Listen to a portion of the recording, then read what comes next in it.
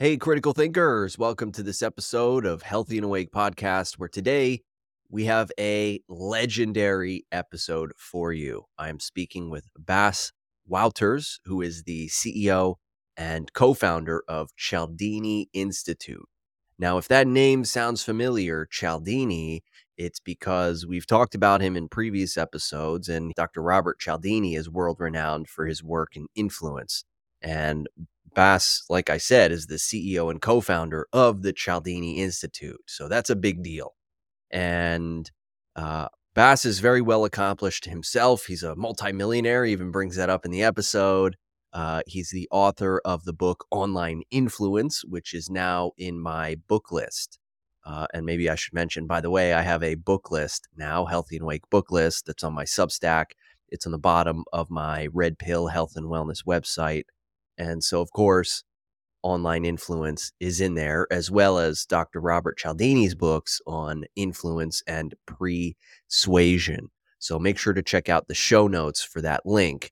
But Cialdini Institute does a lot of great work, all of it revolving around influence. And Bas himself talks about that a little bit in the episode.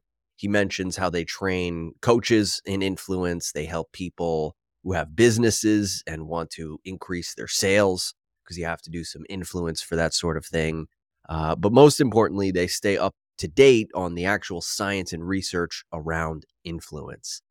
And other than that, Bas is the world record holder for longest karaoke singing marathon. Okay, no, I added that one. That's not true, but the rest of that is all true. And so with the episode itself, I have a list here in front of me. We cover a lot of cool things.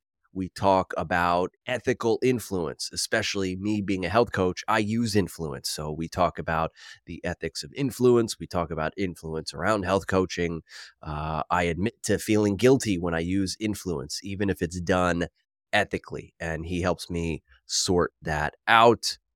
What else? We even talk about influence in terms of propaganda, which is, as you know, if you've been listening to the show, something I talk about a lot. And at the very end of the episode, I got to give him props. He was willing to play along. I brought up the idea of doing a thought experiment. So I really put him on the spot. And I said, hey, let's create an influence campaign for something silly right now. Just to highlight the power of influence and the tactics that can be used. Let's pick a silly example. And if you've listened to episode 2 of this podcast on artificial intelligence, it's actually the same thought experiment I used with ChatGPT, where I said, hey, let's make a propaganda campaign. And so it's really interesting to hear the similarities and the differences between ChatGPT and Bas Wouters on his influence campaign. But nonetheless, it's really cool to have done that in real time. So other than that, we also talked about the influence of health coaches, and he gave me some great advice to keep in mind as I health coach my clients. And of course, if you are a health coach listening to this, you definitely want to stick around. That's also near the end. One other thing that I wanted to bring up, not very important, but it just stuck out to me when I listened back to the episode. I asked him about the difference between positive and negative affirmations. So a lot of people love their positive affirmations. Maybe they read some kind of positive sentence in the morning. I am a winner and successful. Things like that. That's great. If that works for you, that's great. That does not work for me. I actually take the inverse approach where I use negative affirmations. Most of them, to be honest, are very harsh and vulgar, things that I would not want to read in this podcast for a general audience. So I picked the most innocuous thing that I could think of, just the most benign, not vulgar thing that I could think of. But I guess when I listened to it back, it sounded silly to say out loud to somebody else. But hey, it does work for me, these negative affirmations. So I just wanted to call your attention to that and warn you of maybe the silliness around our conversation when it comes to affirmations. Silliness on my end with the example that I offer. But I could go on and on. There's so much valuable, useful, and cool information from the conversation that I had with Bas Wouters. So without further ado, here we go. All right.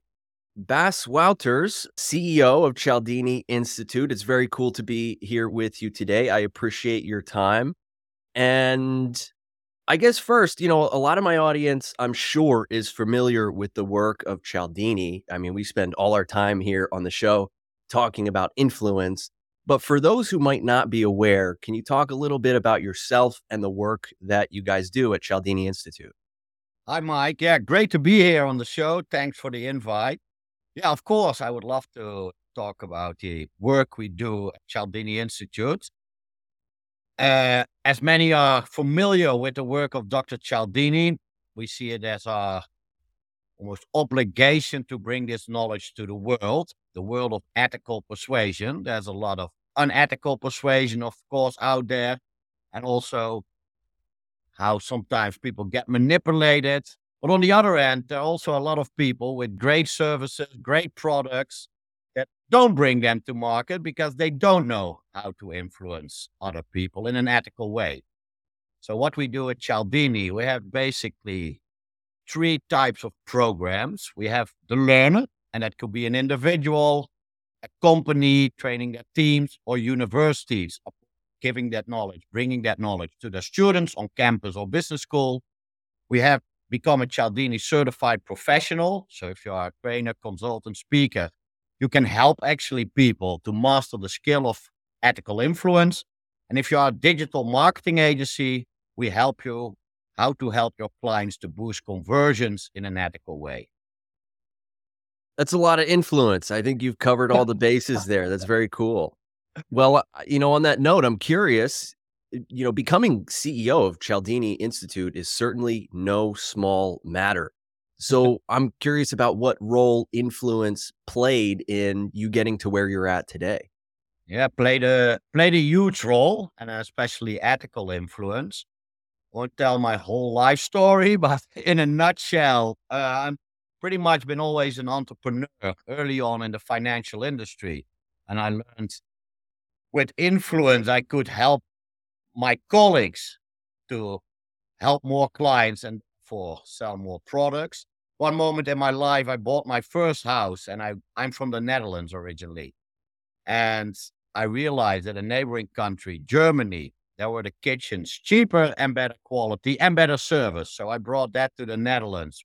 Was still, I no, I bought that, bought the kitchen there for my own house, but then started a business which grew out to a multi-million dollar business, which I sold in 2016. And during that business, we have, of course, we had the established brands in the Netherlands.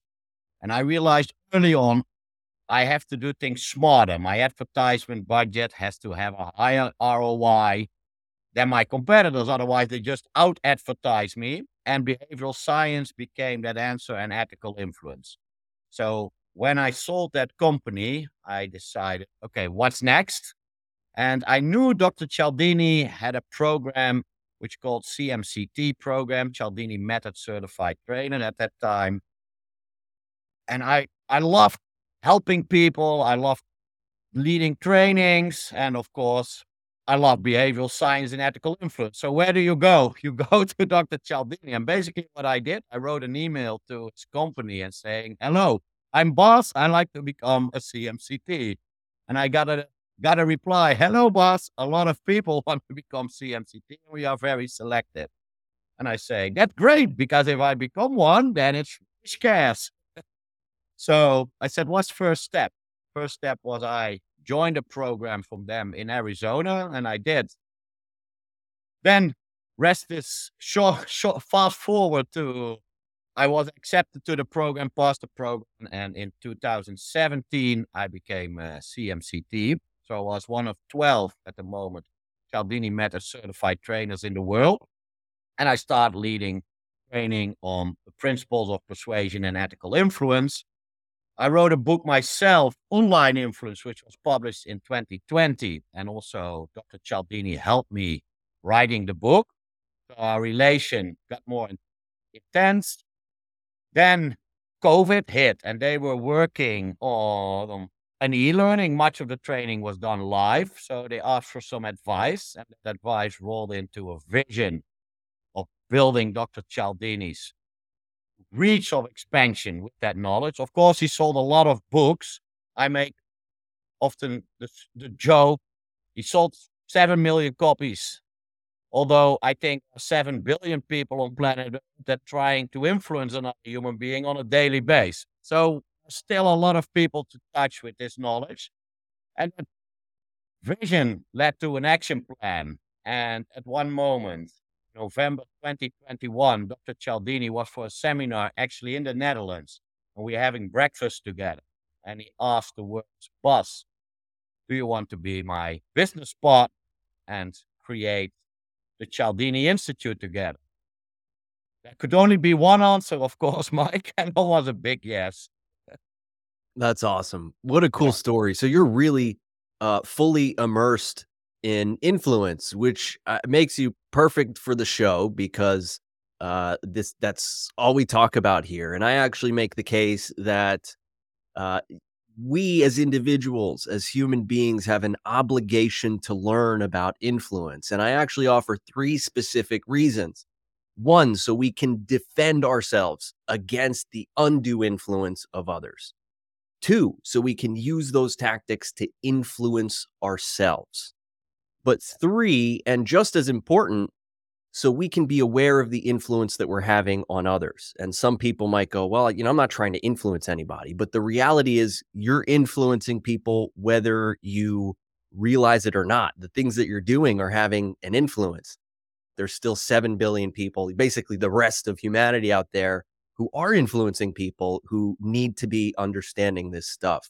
So, my question for you is, when you think of these reasons, defending ourselves, influencing ourselves, and being aware of the influence we have on others, is there anything I missed there in terms of reasons we need to understand this stuff?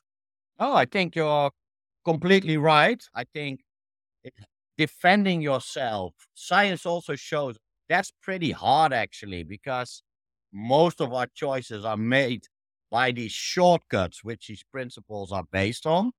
So there are two things you can do to arm yourself is pause to make a decision. So really reflect on your decision.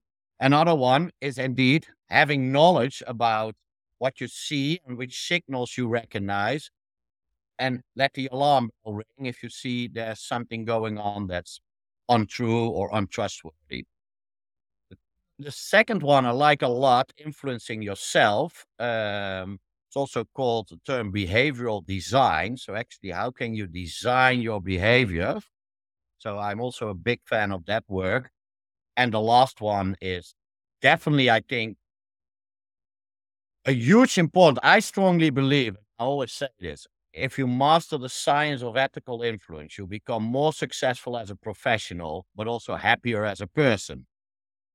As a professional, you need to persuade, whether it's your colleagues, whether you're a manager, you lead teams. If you are somebody casting out your vision, you need to get funds for something. Most of the time, it's only associated with marketeers and salespeople, but it's such a broad scope. HR people, they need to attract, they win the war on talent. And happier as a person, let's imagine you're single. You ask somebody on a date. It would be great if they say yes, right? Or if you have children, it would be great if they listen. So they're all aspects of influence throughout our life. Great points. And I actually love the language that you use around that because in the beginning you said it's important to arm yourself with this type of knowledge.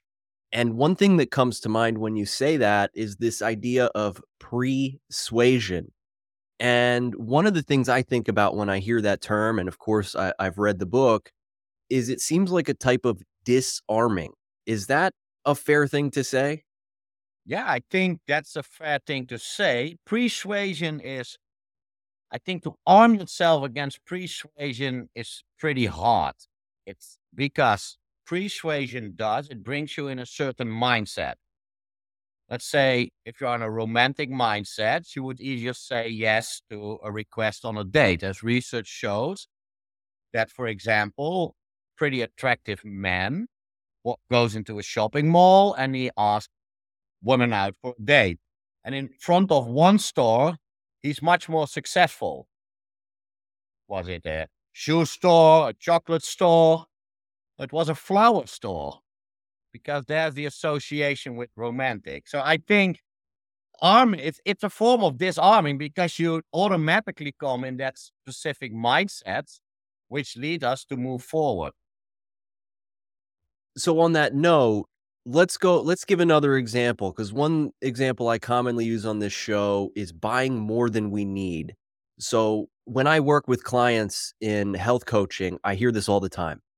Mike, I went into Target and I wanted to buy 2 things. That's it. I wanted to buy just 2 things, and I walked out and I had 10 different things that I did not intend to buy. So it sounds like there's some influence there, some persuasion, and maybe even persuasion. So would you say there's a little bit of both, or what's going on there? I think there's both.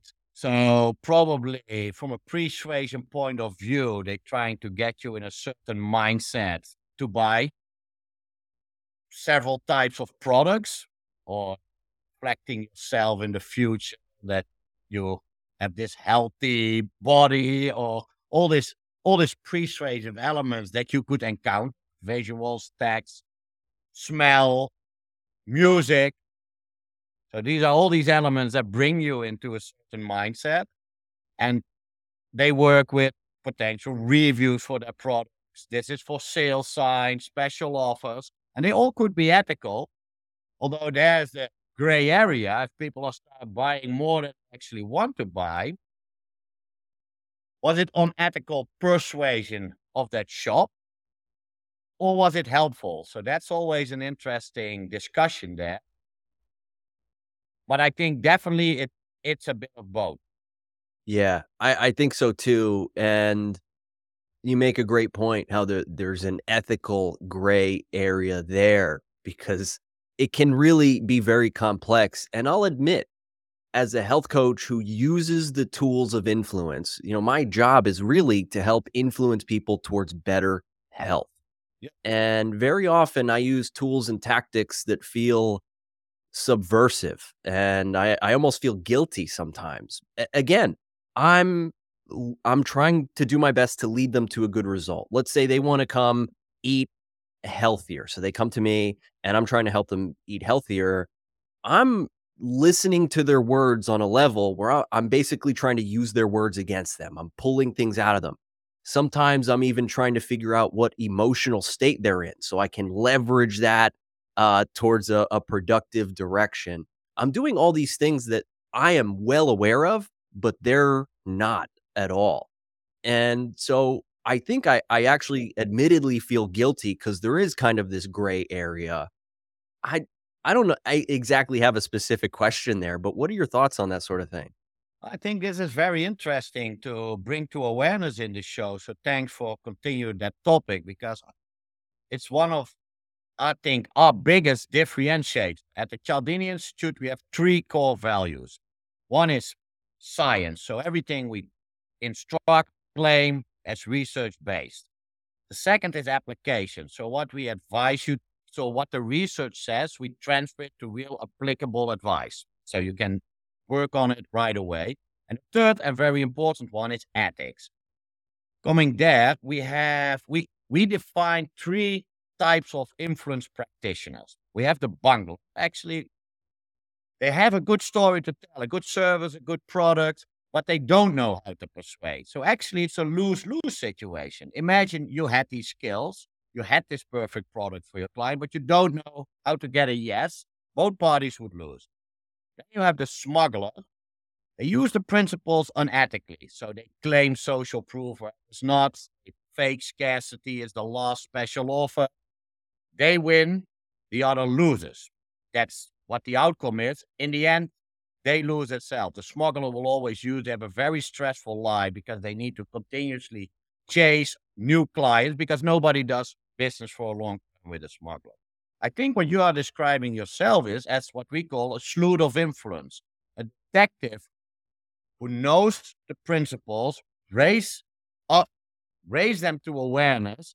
Therefore, you win because you have more clients, but your clients win because you actually provide them with a great service.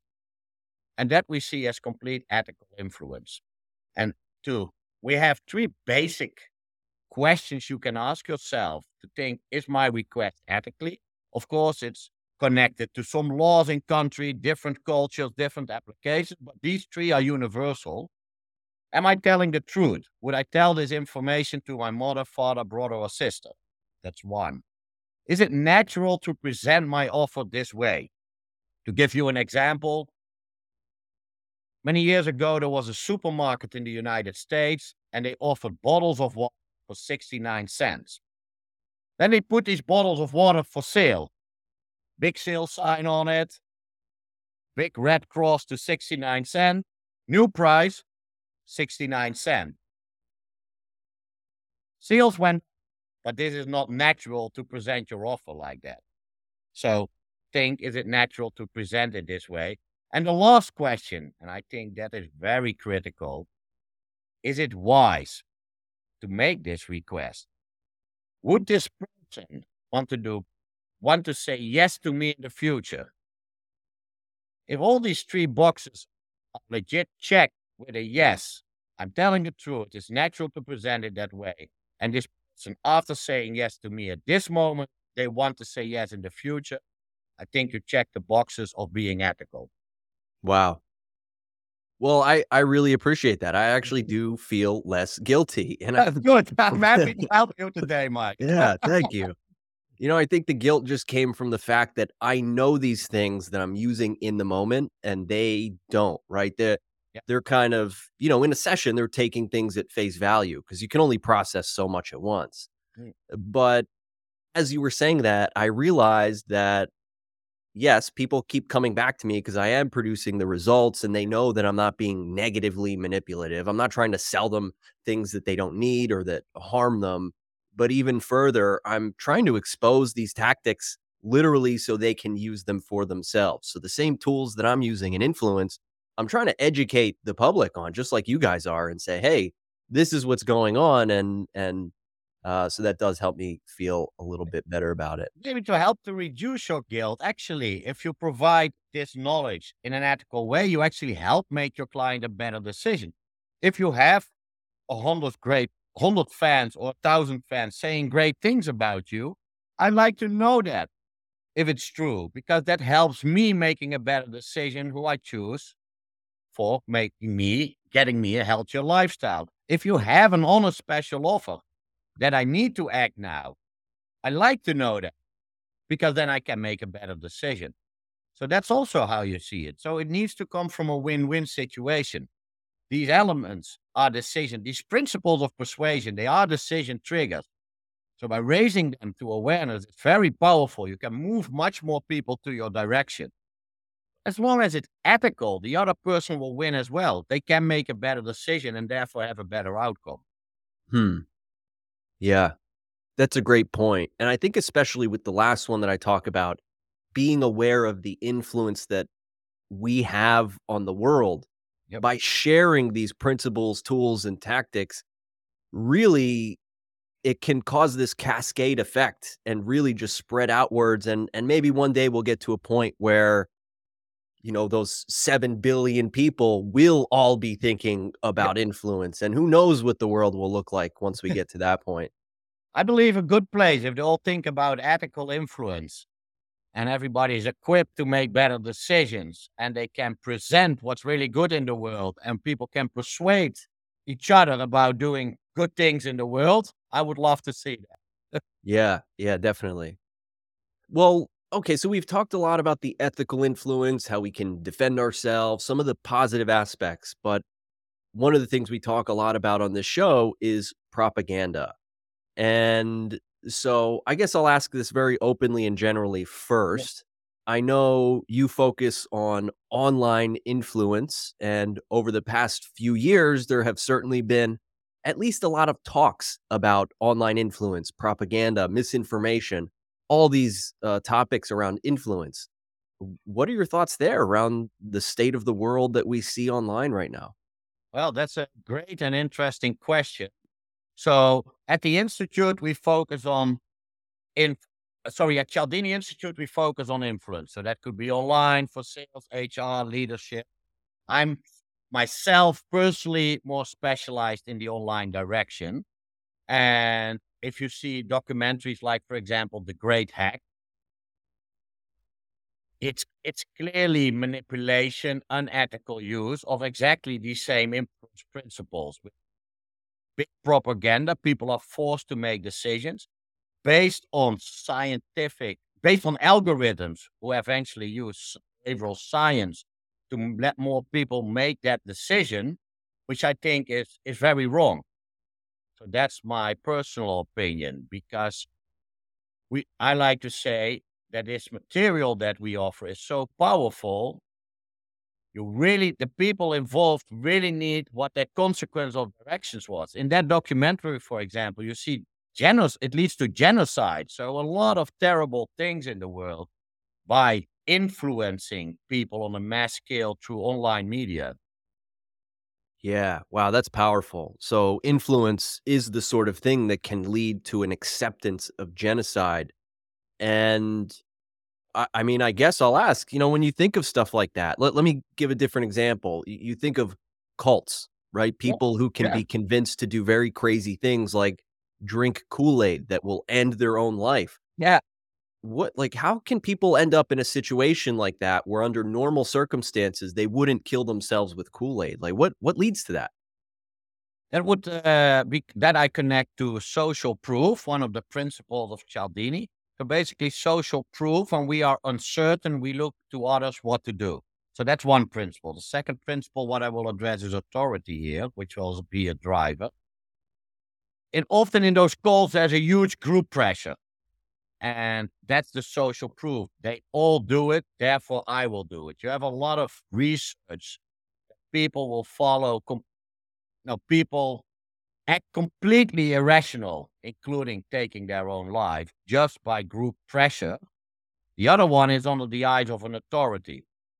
There is a very famous research by Stanley Milgram that people, yeah, see you nodding. So, Yeah. not to stretch it too long for this show, but basically, people needed to give other people an electric shock up to a level that would be lethal eventually. It was done in the 60s. And 65 to 66% proceeded to give another person a lethal shock under the eyes of a man in a white coat who said, proceed. So the authority signal was the white coat, the doctor, and they proceeded. Well, imagine if that superficial cue of a white coat could do that. Imagine how they see the cult leader. It's the charismatic authority figure which addressed that they need to drink Kool-Aid. So that's a huge influence power there. And to say connecting that to cults, there's another documentary called The Push. So it's pretty recent, where they stage a scene, and the goal is, can we get a human being within an hour that far that they push another person off a roof and fall to death? Now the answer is yes. So there are a lot of ways to use this in a worse way. That's why we are so big advocates of ethical influence. If you're an ethical practitioner of influence, you'll make the world a better place. You create win-win situations. We strongly believe you will be successful as a practitioner in short term, also in long term, which creates a happier human being, and therefore we can create a better world. And therefore that's why I was so happy that we could talk that long about the ethical side. Hey, folks, just give me 2 minutes here. You don't want to miss this. I have a lot of good things to announce. First and foremost, I am announcing my new program called Creating Time Well.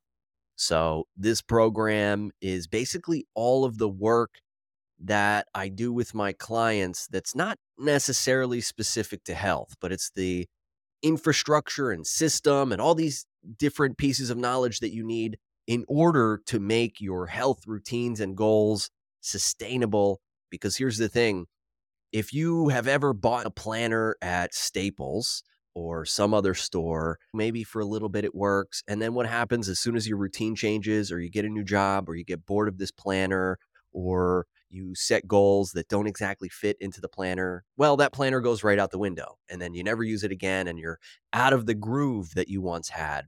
So, creating time wealth is to build your own time management system effectively. If you've ever listened to some of my previous episodes, or especially the guest episodes that I do on other people's podcasts, I spend a lot of time talking about standard operating procedures as the absolute key to success with your health, with your business, with your personal goals, or with anything else. There's so much more to say. I could talk about this forever. So instead of doing that, how about you check out the link below so you can find the Creating Time Wealth program now down there. It is for pre-sale. So it will be launching sometime in December. It's done. I've had this done. I've been working on this for 10 years, really. And it's based on the work that astronauts do and pilots and surgeons. They all use standard operating procedures. And there's no reason that you can't either, because actually you're using them already. Anytime you go to work, you're using the standard operating procedures that someone else created for you to behave the way that they want you to behave. So this is really just a system so you can really never have to worry about motivation again. That's seriously what this system accomplishes. Never have to worry about motivation again. So I guess I'll stop there because I can really talk about this a lot. I'm very passionate about my time wealth system. So check that out. Make sure you are subscribed to my newsletter, which is where I will be sharing the updates on that. But yeah, my newsletter, I'll be sharing every Sunday, any updates on that. I mentioned at the beginning of this episode that I have a new book list. I've gotten a lot of requests for that, so I finally got it done. You can find that at the bottom of my website. That is redpillhealthandwellness.com, or you can just go to mikevira.com and you'll find my main website there. So a lot's been going on, but I don't want to overwhelm you. So I guess I'll save the rest for later. But yeah, please sign up for my newsletter in the link down below. And please pre-purchase Creating Time Wealth. Let's get back to the episode. Yeah, for sure. And I guess one of the things that came to mind as you said that, it became clear that there is a difference between influencing groups of people like a cult versus individuals. And there's this term you may or may not be familiar with. This is a psychology term, de-individuation, which is Yeah. this idea that people in groups kind of separate from their individual identity, which makes them easier to influence almost in a primal and Yeah. reactionary way. So I'm wondering just your thoughts about the differences between influencing individuals versus crowds. Yeah, love the question, and de-individualization is a very interesting one. So that relates also back to, for example, the principle of social proof, because the group becomes that power that drives the individual in their behavior. So if you get the first persons on board, the group will automatically follow what we see. So, no, what's interesting to mention, there's recent research that was done. Let me rephrase. There was research done in the 60s, and people were shown three lines on a board and then a line next to it. And they had to say, okay, which of the three lines is just as long as the line next to it? You could clearly see it. But the first five people that answered were in the experiment, so part of the experiment, and the sixth person was a person being tested. If the five gave the wrong answer, the far majority gave the wrong answer as well. This research was repeated or replicated with brain scanning device. And what they saw, if this happened, two things lit up in the brain. The area that was associated with puzzlement. What is this? So they were surprised. How could this happen? But the other area was with physical pain. So going against the group actually feels pain with us. That's why it's such a powerful drive. When they repeated this, that five computers gave the wrong answer. This is funny. Well, funny, interesting. Five computers gave the wrong answer. Puzzlement lit up. No pain. So So there's point there's no social aspect there for them to feel that exactly. There pain. was a social aspect between human beings, and that's why group persuasion can be so powerful and the de-individualization of because it associates with pain. it feels pain to go against the group. So I think Hmm. that's one way why group persuasion is not different. Principles, 7 universal principles, work in groups. But I like to address this specific example that you see how powerful a group can work on the individual. Definitely. And that's I love that example that you offered when people you have the stooges that incorrectly describe the lines in front of them, and that forces uh, the unwitting participant to basically cave to the group. And Yeah. you see the same thing happen. I'm sure you're familiar with this one, the elevator experiment Mm. where you have the Candid camera. Yeah. Love right, that. and so you have 10 people facing the wrong way in the elevator, somebody walks in, and they just go with the group, right? They face the opposite way of what they're used to, and it really just shows the power of the group being a certain way, because groups, of course, can be influenced, and so it's definitely something to be aware of and be careful of if we want to maintain our own individuality and make decisions that are ethical and not against us, right? We don't wanna be And then shocking people pause like and see yourself outside the group before instantly move forward, of course. That's an advice to arm yourself against it. Yeah. right, But it's because the hard. It's very hard to do for a human being because these shortcuts are figuring already these decision principle triggers are already in place. Yeah. sure, yeah, I mean, the study that you mentioned, most people picked the wrong size of the Yeah, line, even though exactly. they were likely smart enough to see the truth. Yeah, And that so that they clearly saw it. They knew it. It was so clear. They go against their own eyes. Yeah. right, and the implications of that are huge because we, of course, we think that would never happen to us, I'm smarter than that, Yeah. but the reality is, if you look at the data, the statistics, the studies, all that stuff, we absolutely can be influenced to shock people in a setting where, we don't wanna harm Yeah. anybody, or we can lie to ourselves and say this line is bigger than it actually is, and it can really get us into trouble and make bad decisions around our health. So I did actually want to have do like a kind of fun thought experiment here, perfectly in line with propaganda and influence. Okay. Love Um, that. so this is something I've kind of discussed before on the show, but just to pick a silly example, the idea here is how can we influence people online influence, Yeah. to get as many people as possible to dye their hair blue? I just I just feel like it's something, nobody has really put an influence campaign out there for Yeah. that. So, I mean, we can collaborate on this too. Let's see what we can come up with. Well, Uh, all right. I have some ideas. Let's start with some authority figures that will do it. So that's the first good signal. I think there's a lot of uncertainty here to do that. So if some people that we associate being an authority, so that could be the local hero, that could be an artist, Beyonce, name it.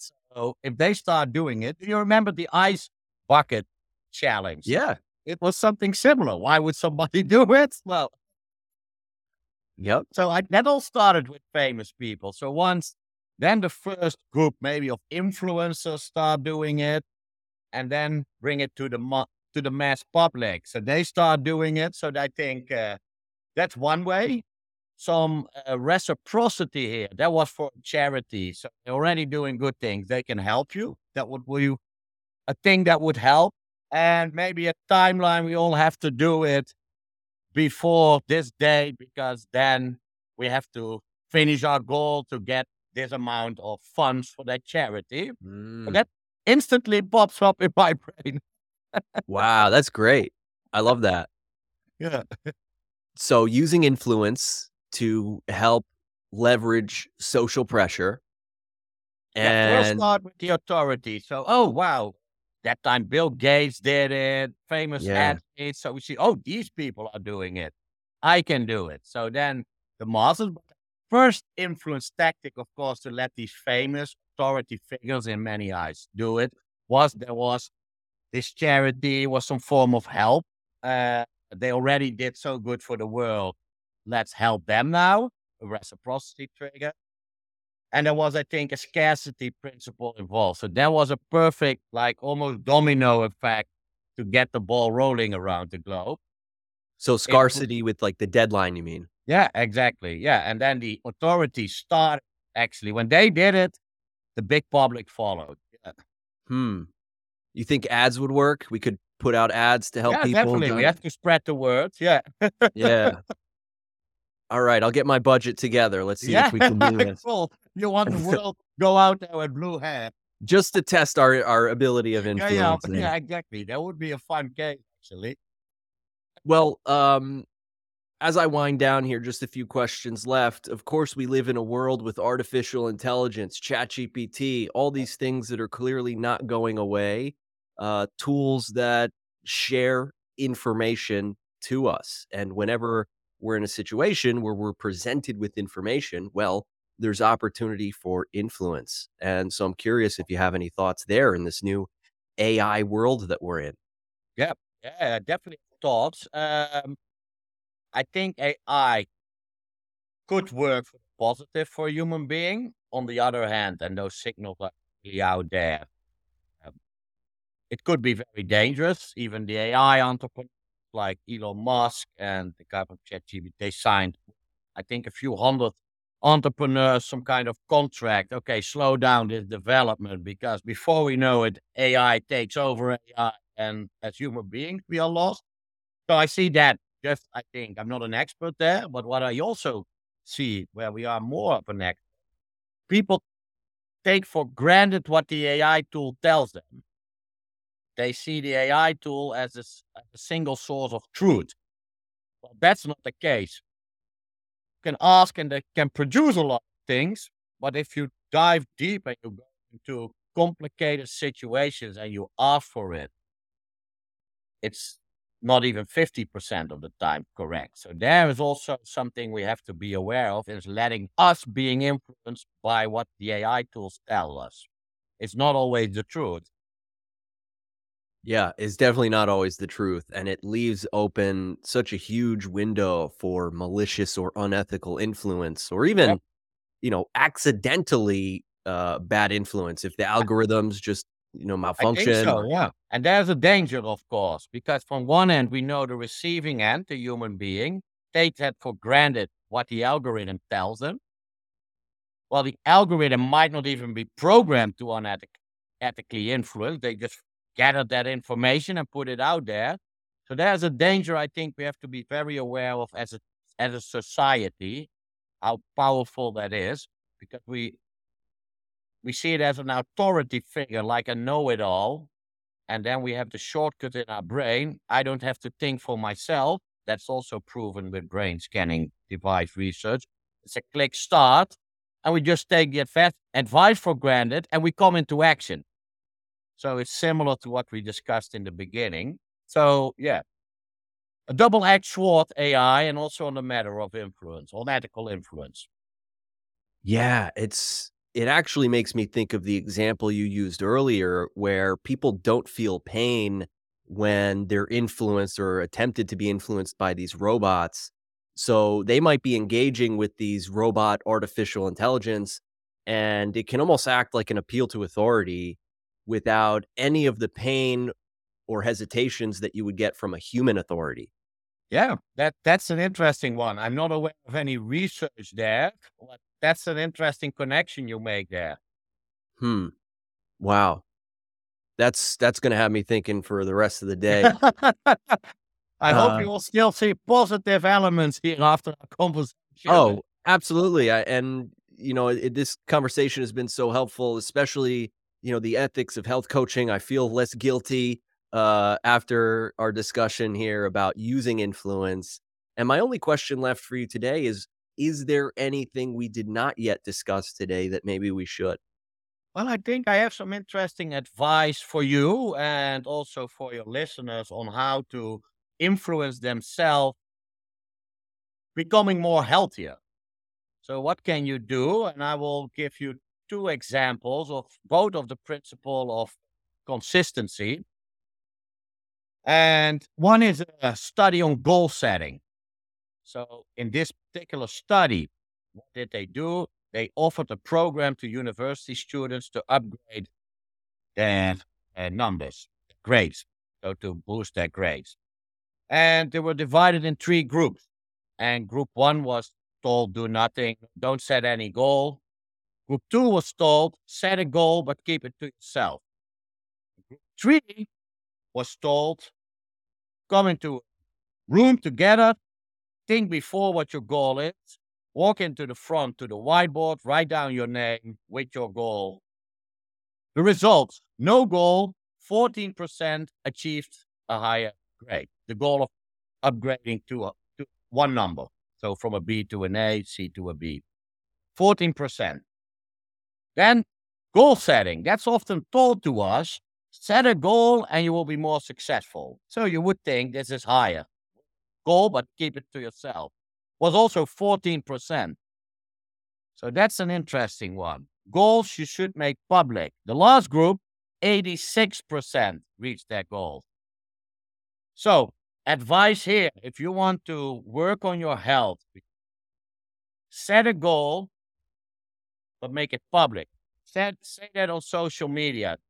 Work with your clients in a group. Let them write it down. It's difficult during the digital time. We live up to what we write down, especially if we can confront it there with our own handwriting. We recognize that. So have a board in your studio or where you work with your clients. Let them write it down. So that's one advice. And it's completely ethical because they will reach their goals more often. And that's exactly what you and everybody else, your clients, want. Then there's interesting research on goal setting. Often we say, let's say I want to lose 20 pounds. I just make it up. People are more successful if they say, I want to lose between 16 and 24 pounds. There's some kind of goal. They would actually lose more weight. Sorry, that's what the study showed us. Because they are having some kind of comfort that they easier can get to their goal. So they do it, but actually they lose more weight. So that's what kind of goals you set. Don't set a hard number, make it a range. And then you as a health coach, helping people, how do you compliment people on reaching their goals? Often, and this is done for employee advocacy, but it's also done in a health situation. So people, the research did, they were in a health program, in this case also losing weight.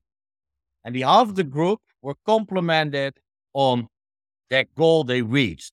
Could be that whatever that was. And on the way out, there were two baskets, one with chocolate and one with apples. The majority of that group chose the chocolate. Another group was said, compliments on your work towards your goal. They were compliment on road to the goal. The far majority on that group choose the apple. If you compliment people, as soon as you compliment human beings on a goal, you actually let them lose motivation. Because we are there. It's time to relax, time for a pause now. You compliment people on their work toward the goal, keep on being motivated. So I hope these 3 tips help you and your listeners. So just to reiterate that is very helpful. Thank you. So goals should be public, Yes. which is interesting because I've definitely, and I'm sure maybe you have too, heard the contrary to that, how articulating goals out loud can sometimes help people feel accomplished already. Just by saying the goal, they feel like, hey, I said I'm going to do this. I can pat myself on the back. But it seems like that's not necessarily based in research. What the research shows is what you said, how make the goals public, and that can help with accountability and maybe a few other things as Exactly. well. Yeah. So also specificity. If I want to lose weight, saying I want to lose weight doesn't mean much of anything. But if I make it more specific, I want to lose 10 to 15 pounds, it creates a basically some leeway with Yeah. a specific Don't goal. say 12.5 pounds, say 10 to 15 pounds. That's your Gotcha. goal. Okay. So we don't set ourselves up for defeat if we fail to hit the exact number. Exactly. And we often have a better result. So more people will go over the 12.5 pounds if they set the goal between 10 and 15. That's what the research shows. Gotcha.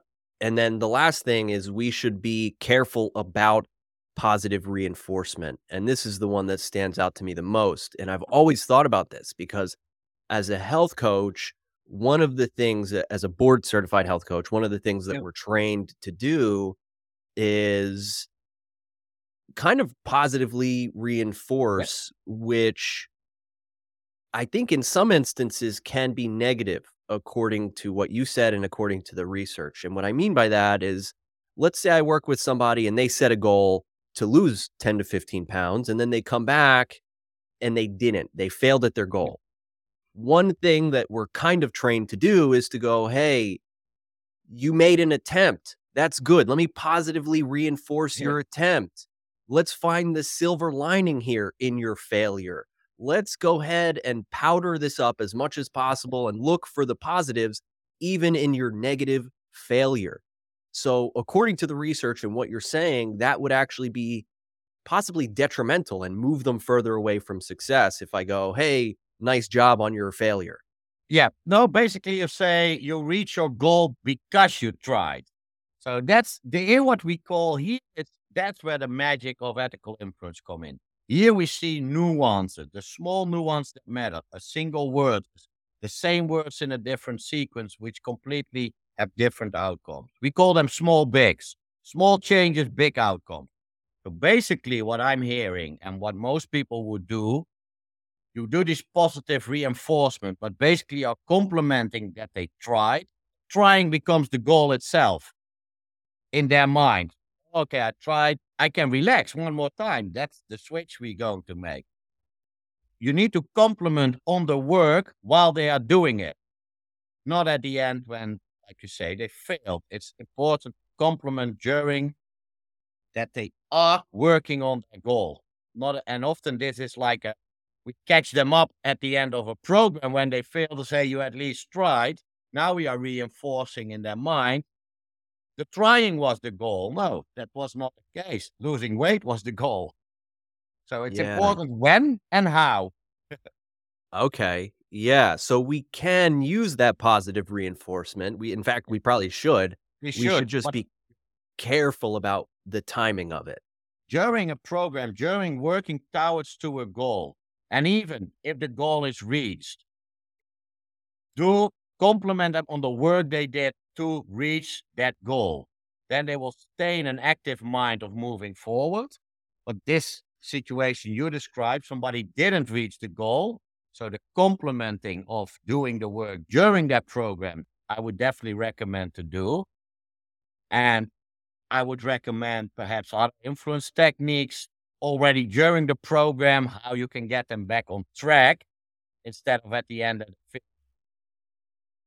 Hmm. But Okay. maybe it helps already with the goal. Just the three tips I just mentioned could also help these guys. Maybe that goal was too far.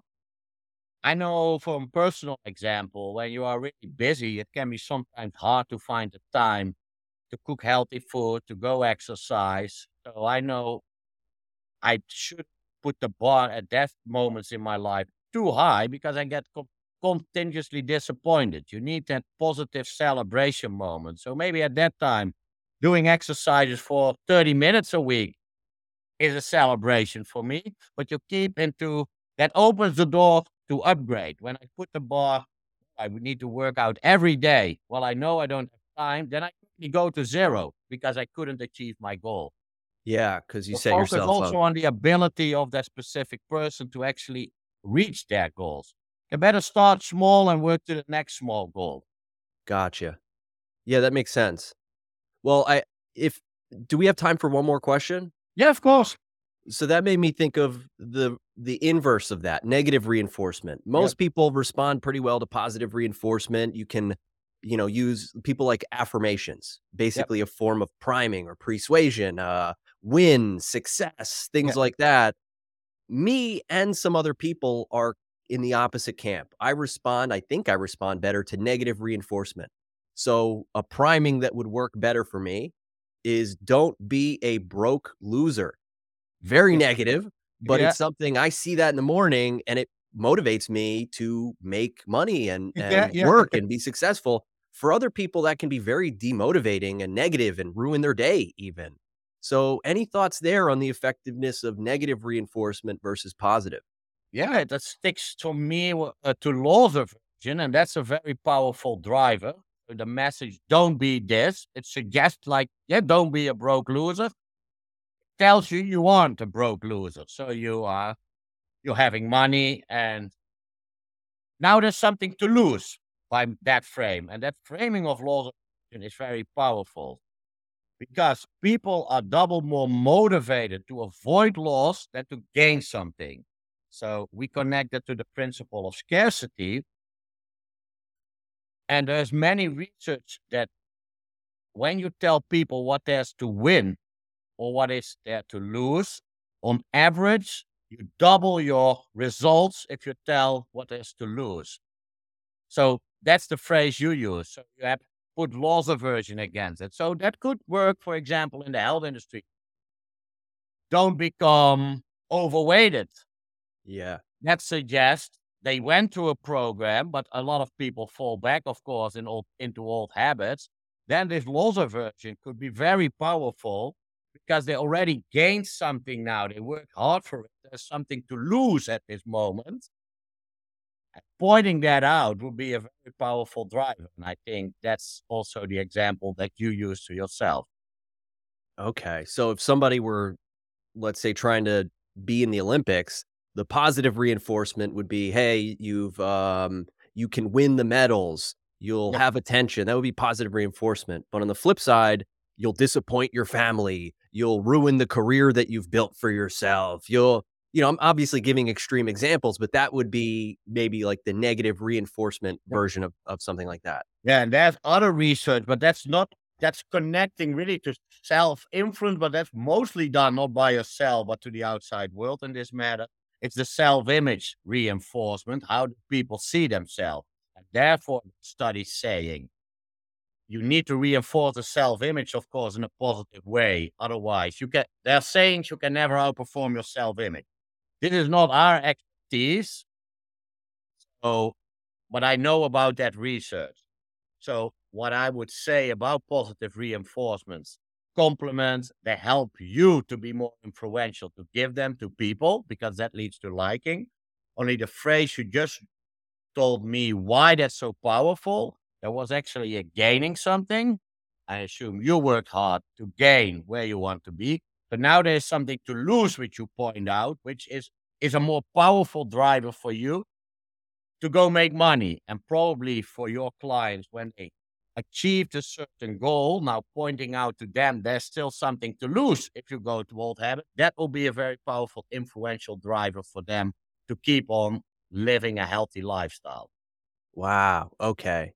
Yeah, so, like, entrepreneurs, sometimes it can be very tough to get started and build a business despite all those positive potentials, but once somebody is an entrepreneur, they're making money, they're in it, what is more motivating is to not lose all those things that you've built. Yeah, That Okay, exactly. What you gained, yeah. wow. Okay, yeah, that makes sense. Well, Mr. Bas Wouters, where can people find out more about you, your work, and Cialdini Institute? Well, you can go to cialdini.com. That's the website of the Cialdini Institute. I have a profile on LinkedIn, Bas Wouters CMCT. We all know after this show what that stands for. Bas Wouters is not a very original name in the Netherlands. It's like John Smith. Okay. And so therefore the four letters title entering my name. So then I'm easy to find. Very cool. Well, I'll be sure to put that in the show notes so people can check you out and Cialdini Institute. Well, sir, thank you so much. This has been really an eye opening conversation and very enjoyable. So I appreciate it. Fantastic. I appreciate being here, Mike. Thank you very much. Folks, stay healthy, stay awake.